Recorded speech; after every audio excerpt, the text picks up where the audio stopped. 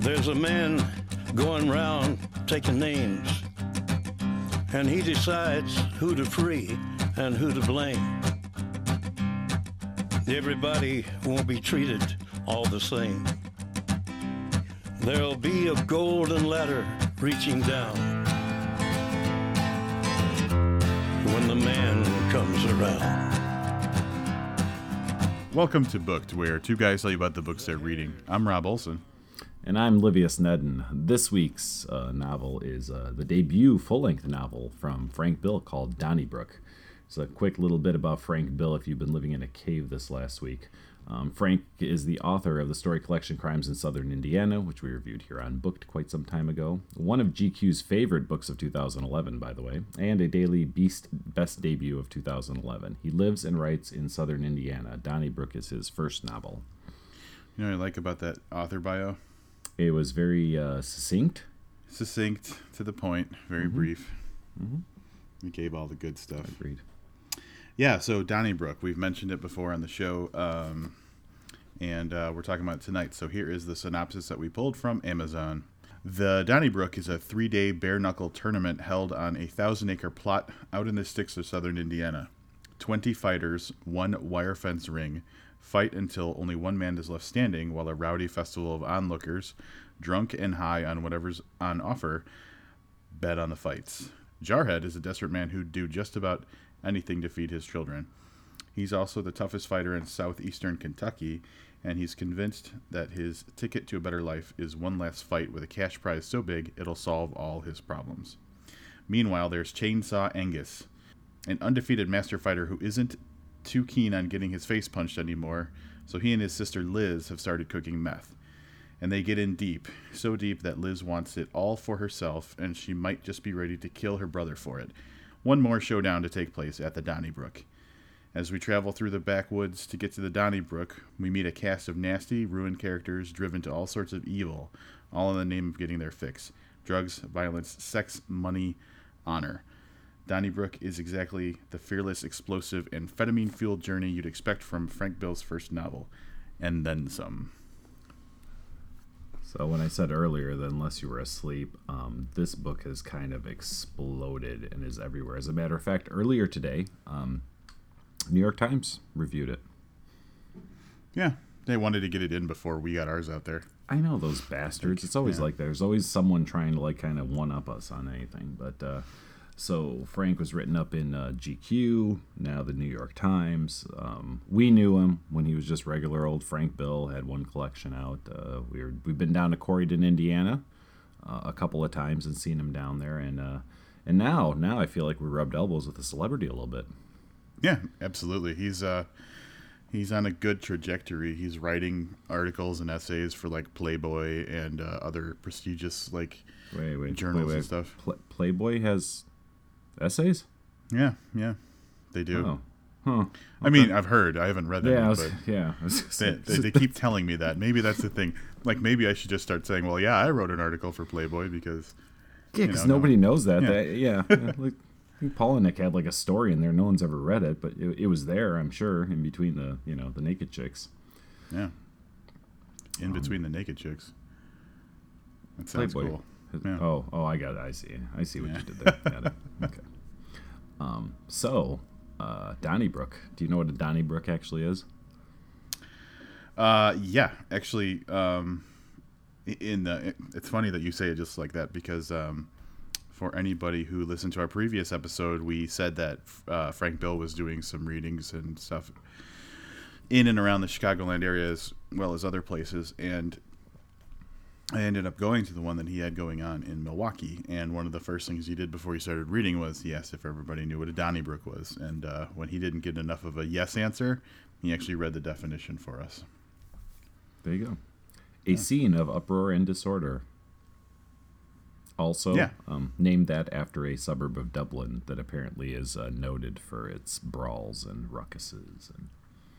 Yeah, the historical thing is that I guess there was a Donnybrook Fair in Ireland, and it kind of, over the years, gained a reputation for being a little boisterous, lots of drinking, and lots of fighting going on, to the point where I think that I can't remember the quote. There's a quote in the book that explains it in detail, but they say something about how the people at Donnybrook would rather fight than eat, or something like that. Yeah. Yeah, we don't ever get to go do fun stuff like that. Go into giant brawls. Do you want to? No, I don't. I don't want to go anywhere really. But I was just Yeah. trying to say that we don't get to do fun stuff like that.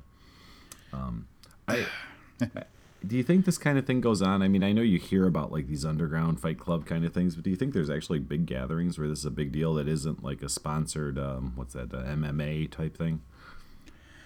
I don't know. Like, I'm probably going to out myself as being like, very not underground, but I have no idea.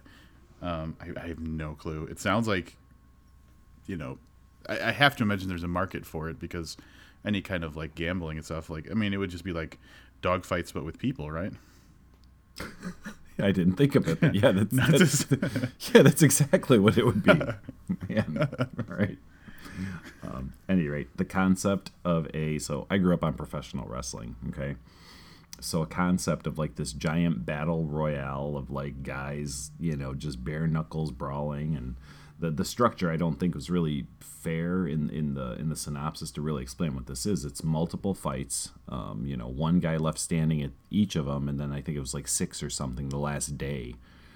All get into a ring together till it's one man standing. It was just like the coolest concept. So the second I kind of understood really what the Donnybrook was, I was totally sucked in.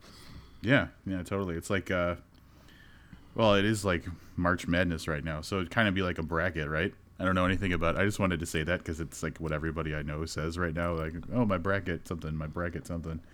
But yeah, it's like multiple like rounds of elimination, and each of the winners goes on, like Olivia said. Yeah, so it's very cool. The book starts off, so back up a little bit, starts off with as it said in the synopsis, with a guy named Jarhead.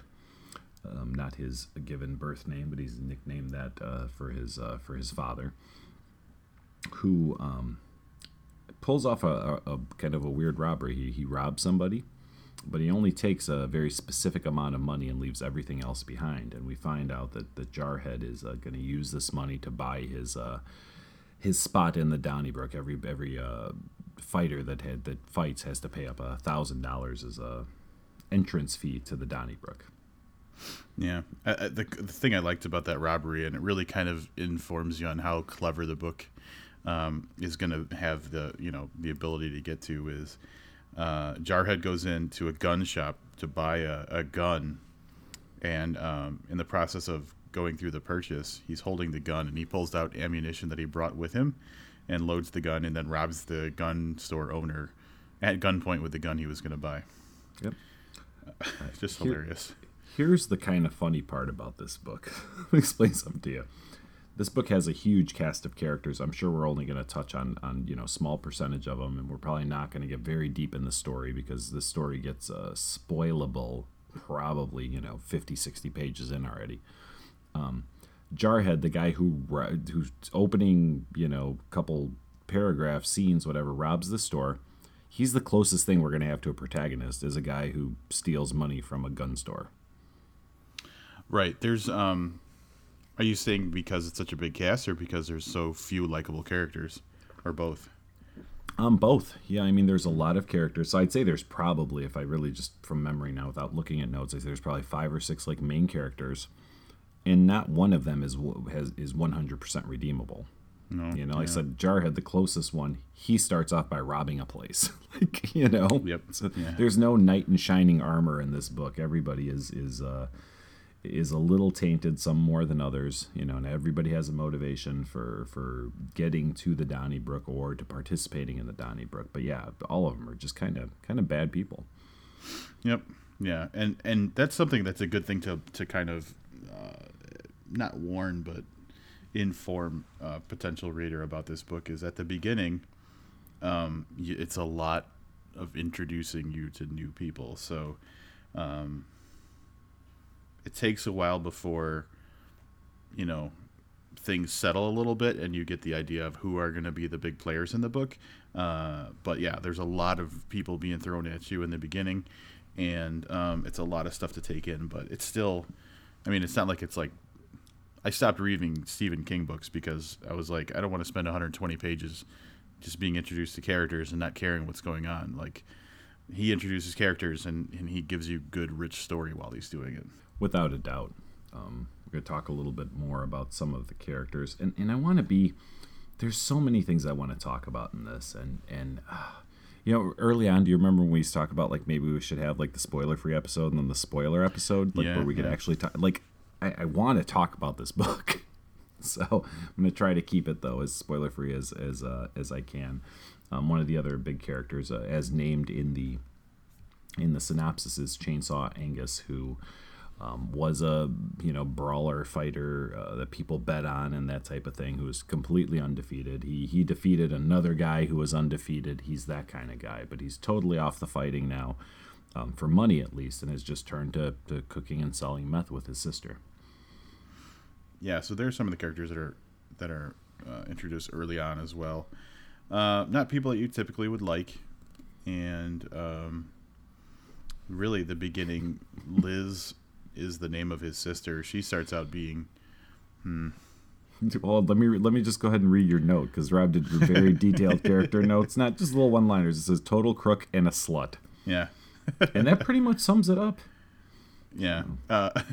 She's not very redeemable. She's just really all you're seeing her in is like the commission of crimes and really kind of sexually deviant, kind of weird, messed up acts. Did you get right away? Did I miss that they were brother and sister right away, or did that not come through for like a couple chapters? That was not obvious right off the bat. You thought that the only clue you had was like she wasn't like sexually suggestive toward him, but she was for pretty much any other dude. Mm-hmm. Yeah.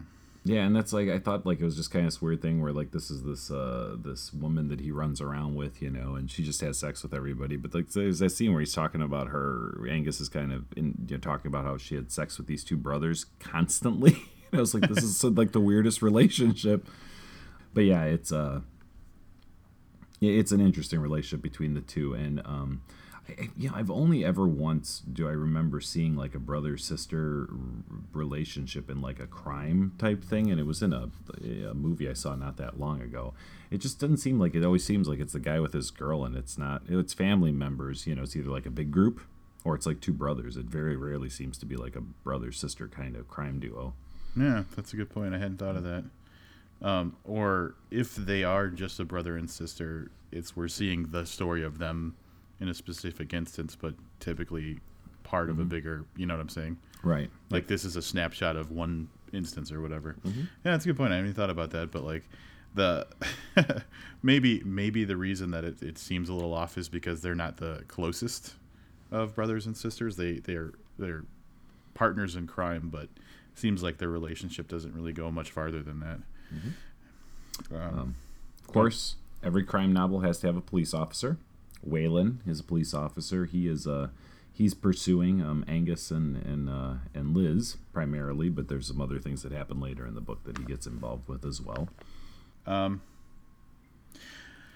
There's a character. All right, so the character I'd like to talk about. There's a couple characters. All right, so before I go on, I just want to say that this being having read Crimes in Southern Indiana, knowing Frank Bill and the type of other Southern style crime books that he's put up against, it's very easy to just expect certain types of character in a book and not look for anything deeper or different.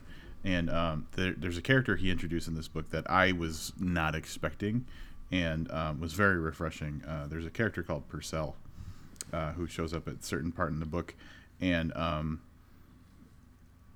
not going to say why he's so special, but he's different than the other characters in as much as like he sees himself as being a part of something. Like he sees himself as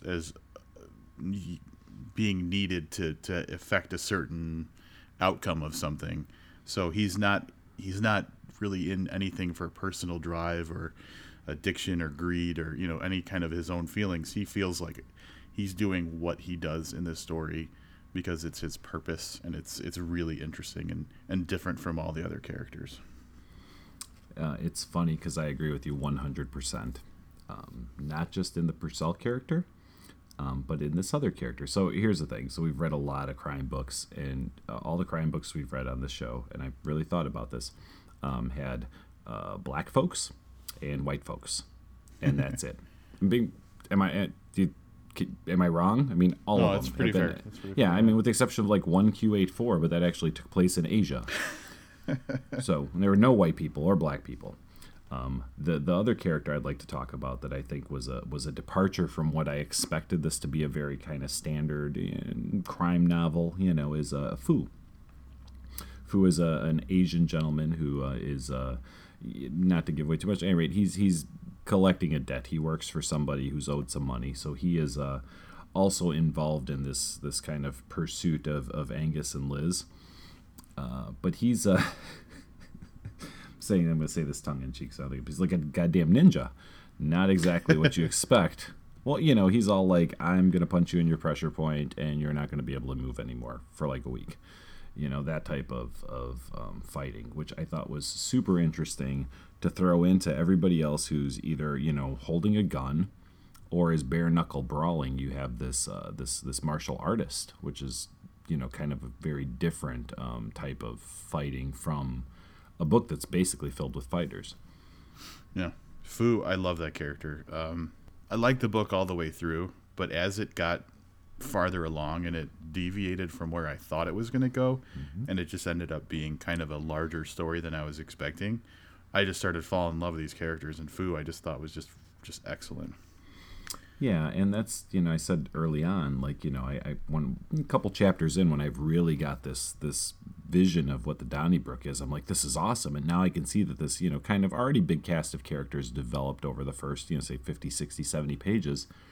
I can see that it's all going to culminate at this Donnybrook thing. But yeah, then you throw in a wrench with the Purcell guy that you mentioned. And then you throw in this Fu guy, a little later into the book. He doesn't pop up right away. And what you've got is something really different. It's no longer, just a really intriguing book about, I'm doing the air quotes, Fight Club, in southern Indiana. It turns into a whole different thing. Yeah, because, I mean, honestly, what I expected, and it wasn't something I was expecting in a disappointed way, was you've got a bunch of these big brawler types. Obviously, the goal is to get to the Donnybrook, and a bunch of shit's going to go down, a lot of fighting and violence. Mm-hmm. And I was like, that's pretty much what the story's going to be. There's not really any redeemable characters, so I'm not looking for, like, some happy ending or anything. So that's pretty much what I expected from the book. But yeah, like you're saying, when he added these other elements in, it's like, whoa, hey, this is pretty crazy. And yeah, but like in a really, really cool way. Right. You notice that Rob and I are talking in circles. I'm probably going to elaborate a little more during my wrap up, as I've been kind of thinking about this book for a few days now. But there is a whole cast of other characters. There's Belmont McGill.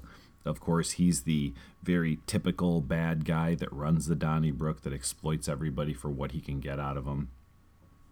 You've got a couple other interesting characters that pop up. One's named Gravel, who's a very mysterious character that shows up and is a very integral part of the story, although he's not a huge, he's not in it constantly. And then you've got these other guys. Have you noticed lately that we always get, there's always like those couple guys that are just so goddamn hilarious. I know it's like exactly a comic relief. Yeah. So I'm sure if I went through my highlights, I could find their names, but there's these. You're talking about Elbow and Dodge. Pete, Elbow, and what was the other one's name? Dodge, yeah. So you get these guys that just, bring a little bit of comic relief, and it's only funny because we're on this side of it. Being involved in any of these situations, none of this book is funny at all. But kicking back and reading this on your Kindle, they do provide a little bit of a kind of like a what the fuck feel to the book too. Like yeah. what just happened with these guys? So that's all I think I say about characters. And that's not all the characters. There are others. Rob still has, I think, 3 or 4 I listed out that I didn't even mention. Yeah, and that's just the ones. There's other ones, too, that I deleted off the list because I realized it just wasn't necessary to talk about everybody. But It's a huge cast. And really what it goes down to, and as we've been talking about this, I've been thinking about how I would very succinctly explain it to someone. And it would be that, like, there are some events that take place in the beginning of the book which set all of these different characters going in the same direction, but for different reasons. And it culminates at the Donnybrook, where all these people just kind of, arrive and do what it is they're there to do. But it's interesting to see how he kind of threads everything together. Yeah, it's kind of like dominoes in a way. Yeah. Oh yeah. Yeah. One choice that seems kind of like random and inconsequential in the moment sets off just everything, basically. Yep. Yeah. We done talking about the story? I think, without spoiling. I think you and I are going to go on talking about the story after we're done recording. But favorite character in the book? That's probably a loaded question, right? I'll give you mine, and then this is the reason I asked it. Mm-hmm. The character we probably can't really talk about very much at all because the whole character is basically a spoiler. Gravel. I loved the character and the emotional kind of resonance of what happens with the Gravel character.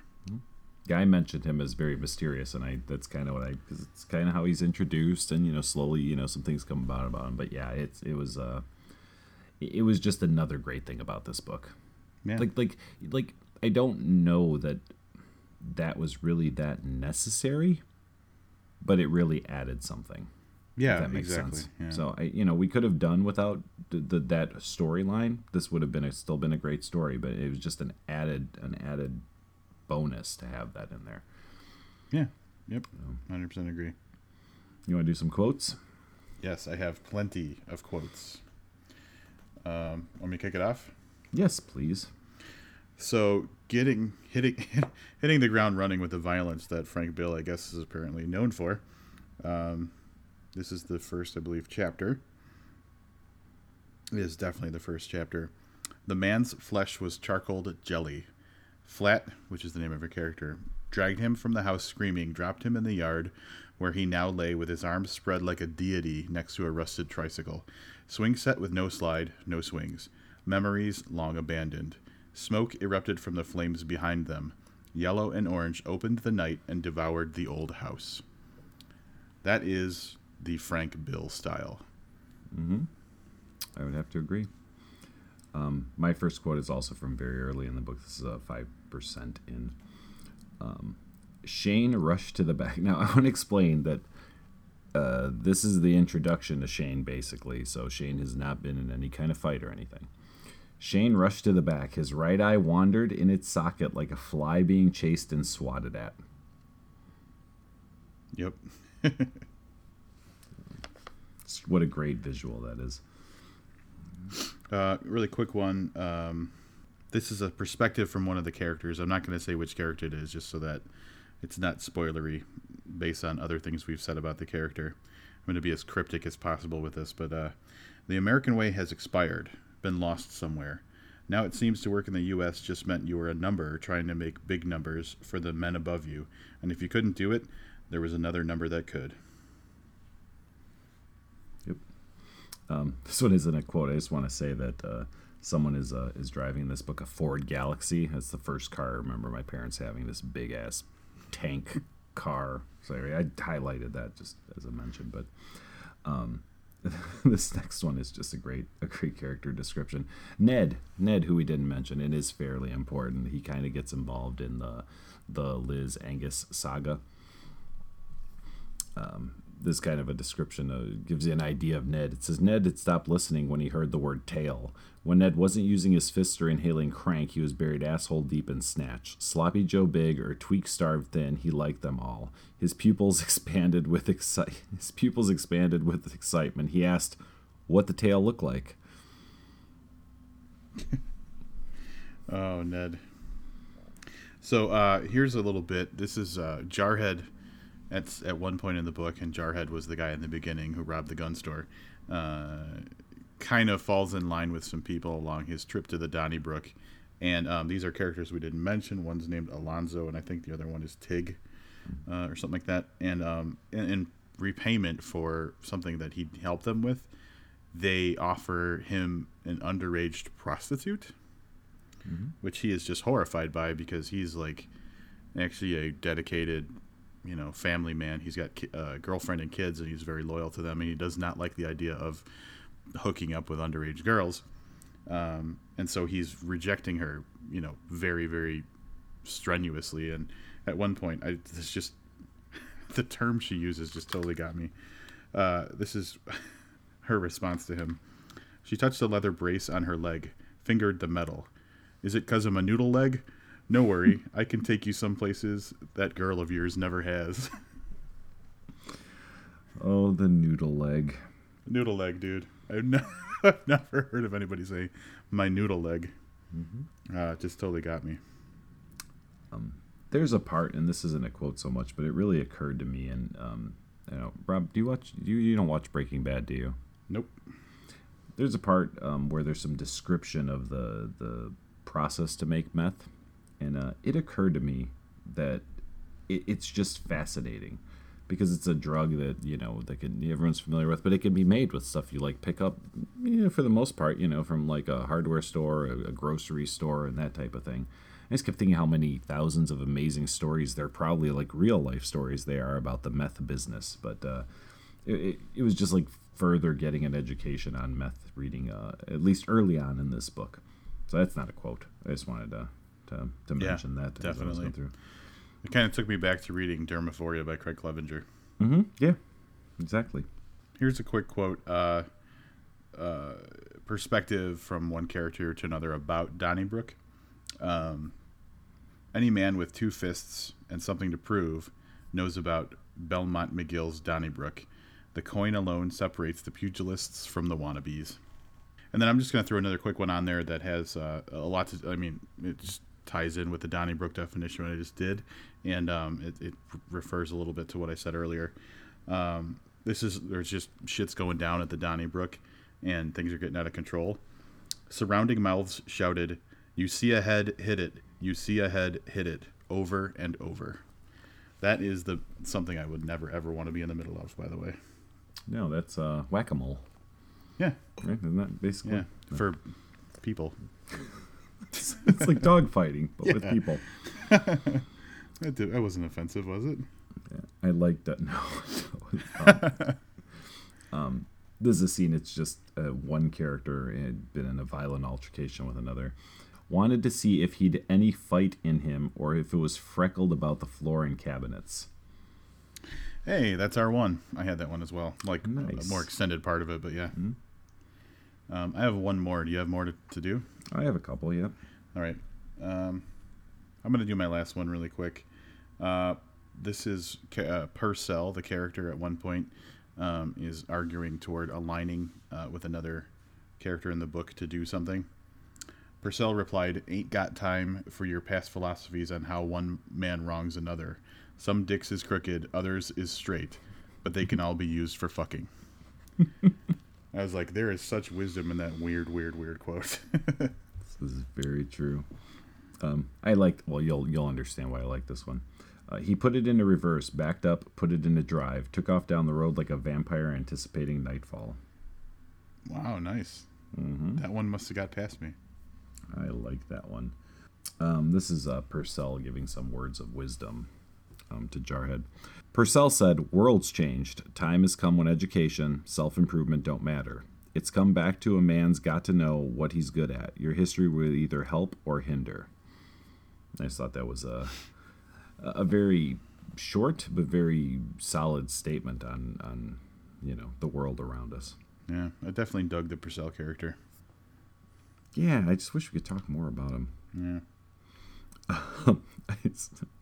Sorry, I'm just laughing. I just got to the notes I made on the scene with Elbow and Dodge. So I'll say, have you ever heard the term "what the shit" used? Yes. Okay. I was trying to think if I had actually ever heard that, but it is prevalent throughout. It seemed like more like towards the latter part of the book. Mm-hmm. It was used a lot. I've just, here we're all about what the hell and what the fuck. But apparently if you go further south, it's all what the shit. I'm going to remember that next time we go down to Corridon. Try and blend in a little bit. Yeah, I was just try to fit in. You gotta leave the Kangol at home if you're gonna fit in, buddy. No, that's not. All right. Then I'm just going to not bother. I think this is another quote from Purcell. He Nope, maybe it's not. He's involved in this conversation, though. Worst thing about making a living with your hands, you're always surrounded by lives being carved out by abuse. It's how they survive. Yep. So that's the last one I'm going to do. I've got a couple more, but I think the folks have gotten a good idea there. Yeah. Yeah. All right. You ready to do a little bit of a wrap-up? I am. It's going to be so hard to keep it spoiler-free on why I like this so much. Oh, there's a spoiler already. I really like the book. Damned it. Yeah. Damn it. Yeah. Well, you might as well do it because you already got started. All right. To kind of recap a little bit. Liked Crimes in Southern Indiana. To be honest, and again, I know what you when you were saying earlier that you don't mean it in a bad way. I was expecting more of the same. Then I was like, man, there's like this great concept about this elimination cage match elimination fight. So there's one man standing and he wins $100,000, and this is great. And I can see all these characters are heading there. And then wham, the brakes get put on and something kind of weird happens, and you go, okay, this is kind of weird. You go a little farther and you kind of adjust to that, and then they introduce this character that just doesn't. Fu doesn't. I don't want to say he doesn't belong, but he's just not. Doesn't seem like the right fit at first for this type of book where it's a bunch of brawling Southern folk that you've got like this kind of like little Asian guy who shows up and has a job to do. So it just becomes more and more interesting. Fu is a fantastic character. Gravel is a fantastic character. You've got Purcell, who's a fantastic character. You've got one guy who's really the only likable protagonist, but then there's like another character that throughout different parts of the book you kind of feel differently about, and it just wasn't the standard fare that I was expecting. Probably would have been okay with the standard fare, but Bill threw a wrench in the works there and just mucked up the whole, the process that I was expecting, which is, in all likelihood, I think without those elements, this would have been a good book. I think that he managed with those elements to really make it a great book. So I'm going to give this 5 stars. Boom. All right. Oblivious always says, I don't know what I can add to what Rob already said. And pretty much that's what I'm going to say this time. Which in my mind now I think about it means you probably make me go first a lot. But pretty much everything Livia said, you thought you knew where it was going. It was all pointing in one direction, and then he just introduced these things, like you said with the Gravel character, that maybe weren't really necessary, but they just kicked it up to that next level. I liked Crimes in Southern Indiana a lot, so yeah, like when Livia said I was expecting more of the same, I think we both were expecting more of the same in a way that we were looking forward to, and he gave us more than that, and just like Livia said, that's just what makes it like a book that I knew I was going to enjoy the book, but I didn't know I was going to enjoy it this much. So I don't really have much more to say beyond that, except for Frank Bill has been, very vocal and obvious about the fact that he's writing a follow-up to Donnybrook. So the joy of having read this book is only kind of compounded by the fact that I know that at least in some way we probably will see these characters, again in another book. So that's kind of beside the point. I pretty much agree with Livius on all fronts, and I'm going to give this a 5-star rating as well.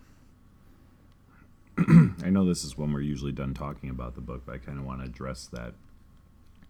What you said, the book's by no means like a cliffhanger ending or anything like that, but you definitely see that the plan is there to develop this story further. Mm-hmm. And like that almost adds to it. You know what I mean? Like it almost makes it better that he lets you know, like, hey, we're not done. This is, it's a great standalone story, but there's more coming, and it almost like increases your like for what you read by knowing that it's not done, if that makes sense. Yeah, oh yeah, absolutely. So, yeah. I felt the same way. I liked it even more, and you had actually told me before I finished reading it, you'd said, hey, he'd said at this the reading I was at, that he's planning I don't necessarily know if it's going to be exactly a sequel, but to continue on with some of these characters. And then I read the end of this book and I go, man, I like the book more because I know there's more coming. Yep. Yeah. So. Yeah, and to tie it all together, I don't know exactly what kind of way this ties in, but if you listen to the reading that we recorded, episode 116. The Noir at the Bar in Corydon, where Frank Bill reads, he reads something that he says is something he was writing for the follow-up to Donnybrook. So unless it's like something that gets cut, I have to imagine that in some way ties into Donnybrook in some way. That's pretty cool. Or the follow-up to Donnybrook, obviously, duh. So earlier, Rob tells me that he happened to notice that Frank Bill had a story. Well, I guess I should let you tell it. I don't know why I'm telling this. It's totally your thing. Earlier today, I'm looking at Frank's website to just get some information, and I noticed, and I knew this, but I didn't really make the connection. I noticed that he's got a story in the Shotgun Honey anthology, Both Barrels. So just on a whim, knowing we're going to talk about him later, and I want to have as much to talk about as possible, I decided to check out this short story that he's got in that anthology. And it turns out that this story, The Jade Bounty, contains, and I'm not going to say how, but it contains a character that plays a very, very small part in Donnybrook. A couple of them, anyway. So if you've read that and liked it, you'd probably like to check it out and see how it ties in with Donnybrook as well.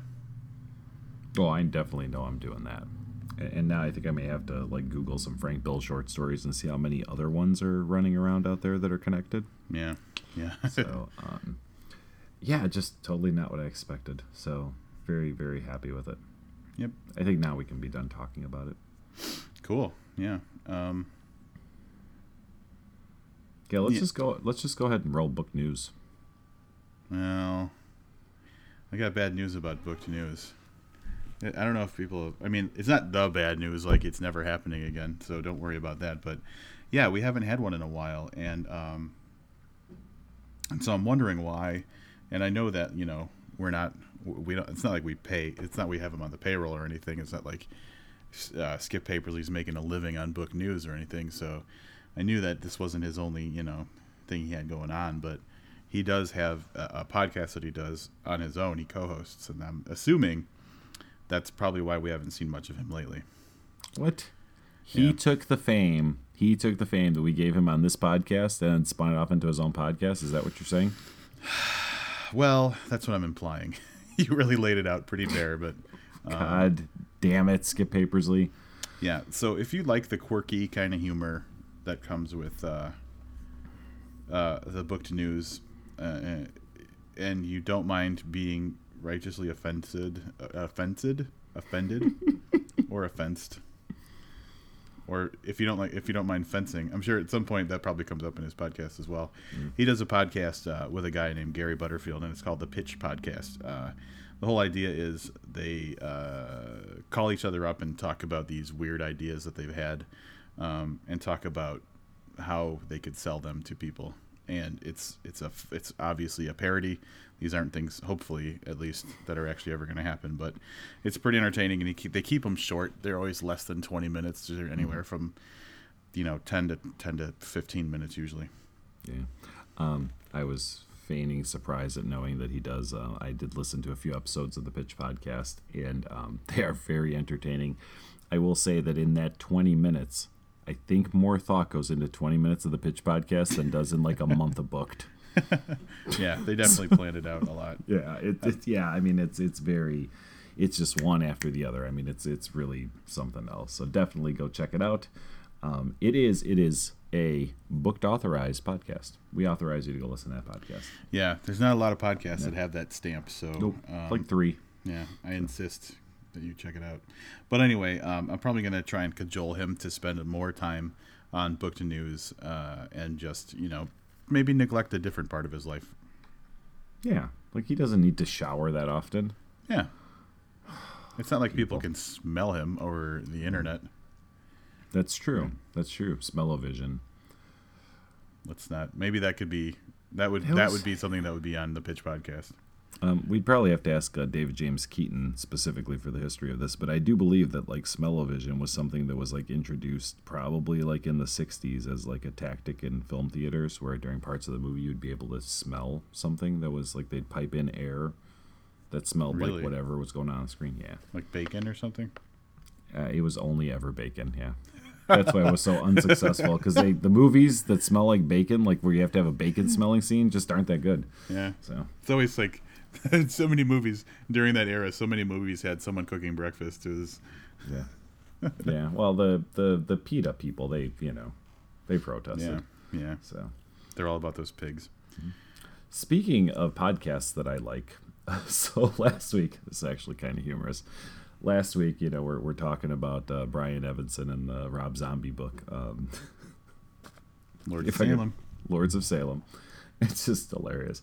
So we're talking. We're like, hey, it's a horror book. We like those guys at This Is Horror. You know what? We should do a cross thing where we review. So we basically dragged them into this, and it never occurred to either one of us, like, hey, maybe we should shoot them an email, like saying, hey, just so you know, we're kind of interested in doing this. And oh yeah, we kind of talked about it on our podcast already. So a few days go by, and Michael Wilson on Facebook, he's the head dude over at This Is Horror, posts like, hey, funny set of coincidences. I was gonna download the book podcast. They're talking about Lords of Salem, something I'm really interested in, wanted to hear what they thought about it. And Rob, who always way overdoes as far as I'm concerned, you guys should be thankful there's any kind of description of our episodes, because if it was up to me, it would be the title of the episode is what would go on the page. Rob mentions in there that we kind of, while we're recording, decided that, it was just going to be that we're going to do this crossover with them. So he winds up hearing it on our episode. And you know what? He's totally into it, which is so much better than if we had to, force him at gunpoint. Like, we had to send, Craig Wallwork out to find him. Strap him into a chair, hold his eyelids open with, toothpicks, make him watch the movie, and then give us opinions, over Skype. He's just totally down, which I think is perfectly awesome. Yeah, because there's no commission of a crime involved. That's always a positive. Yeah, I mean, it makes for a less interesting story, to be, quite honest. It's just going to be he goes to see the movie, we go to see the movie, and then we get on Skype and talk about it. Well, you know what? Really cool, when you run a website called This Is Horror, you have to expect that at some point someone's going to attack you. Someone's going to abduct you and force you to do things against your will. Oh God, you're so into that you're always hearing that music that something bad is going to happen. You just hear it in your head constantly. You're the just waiting victim. For it. Yeah. So at any rate, look for that. We're going to have to figure it out with these guys.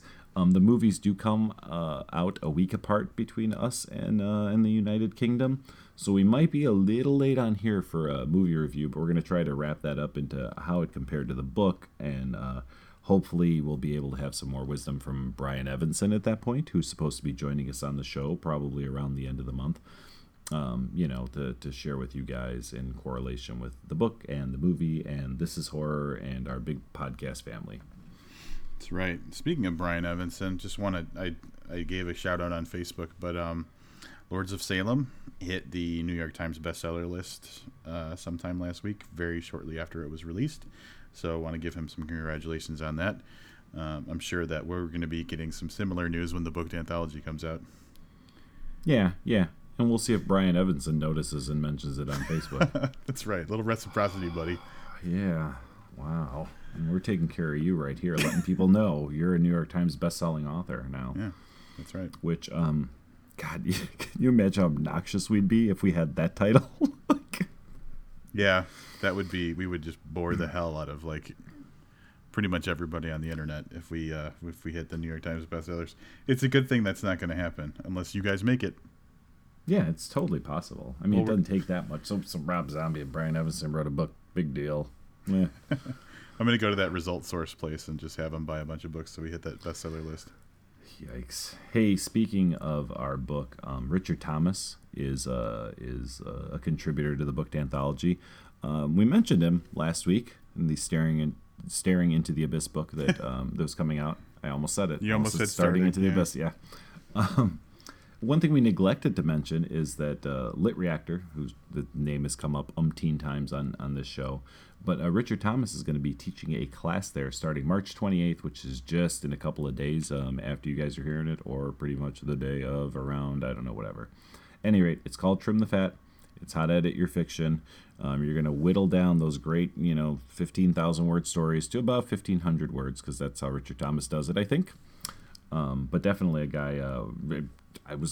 before I even met Richard Thomas, before I did this podcast, I considered going to one of his classes that he was supposed to be teaching, and it just kind of didn't work out. So I'm not going to get in on this one, but definitely from talking to Richard and spending lots of hours in a van with him. Remember that, Rob? Yeah, of course. There's a lot to be learned there. So he's a really bright guy, and if you are a writer that needs to learn a little bit about editing, I highly recommend you head over to litreactor.com and sign up for Trim the Fat. Yeah, definitely. We don't have to do it anymore because we spent 15 hours in a van with him, so we learned everything we needed to. But for anybody who hasn't had the opportunity to have one of those van rides, definitely check this out. Well, here's the difference. In the van, we had to have our pants on. If you were doing this class online, you don't even have to wear pants. How much cooler would that be? That's true. I'm going to be pissed if Richard hears this and comes back and he says, hey, pants were optional in the van. Or relieved. One of the two. I don't know. Something. There's going to be some type of emotion there. Yeah, there will be a spike in emotion. I'm not sure which way it's going to go, though. Right.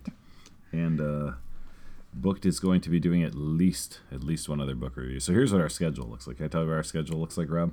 I don't know if you've actually looked at the calendar. I've been hinting around because I didn't want to actually say this to you.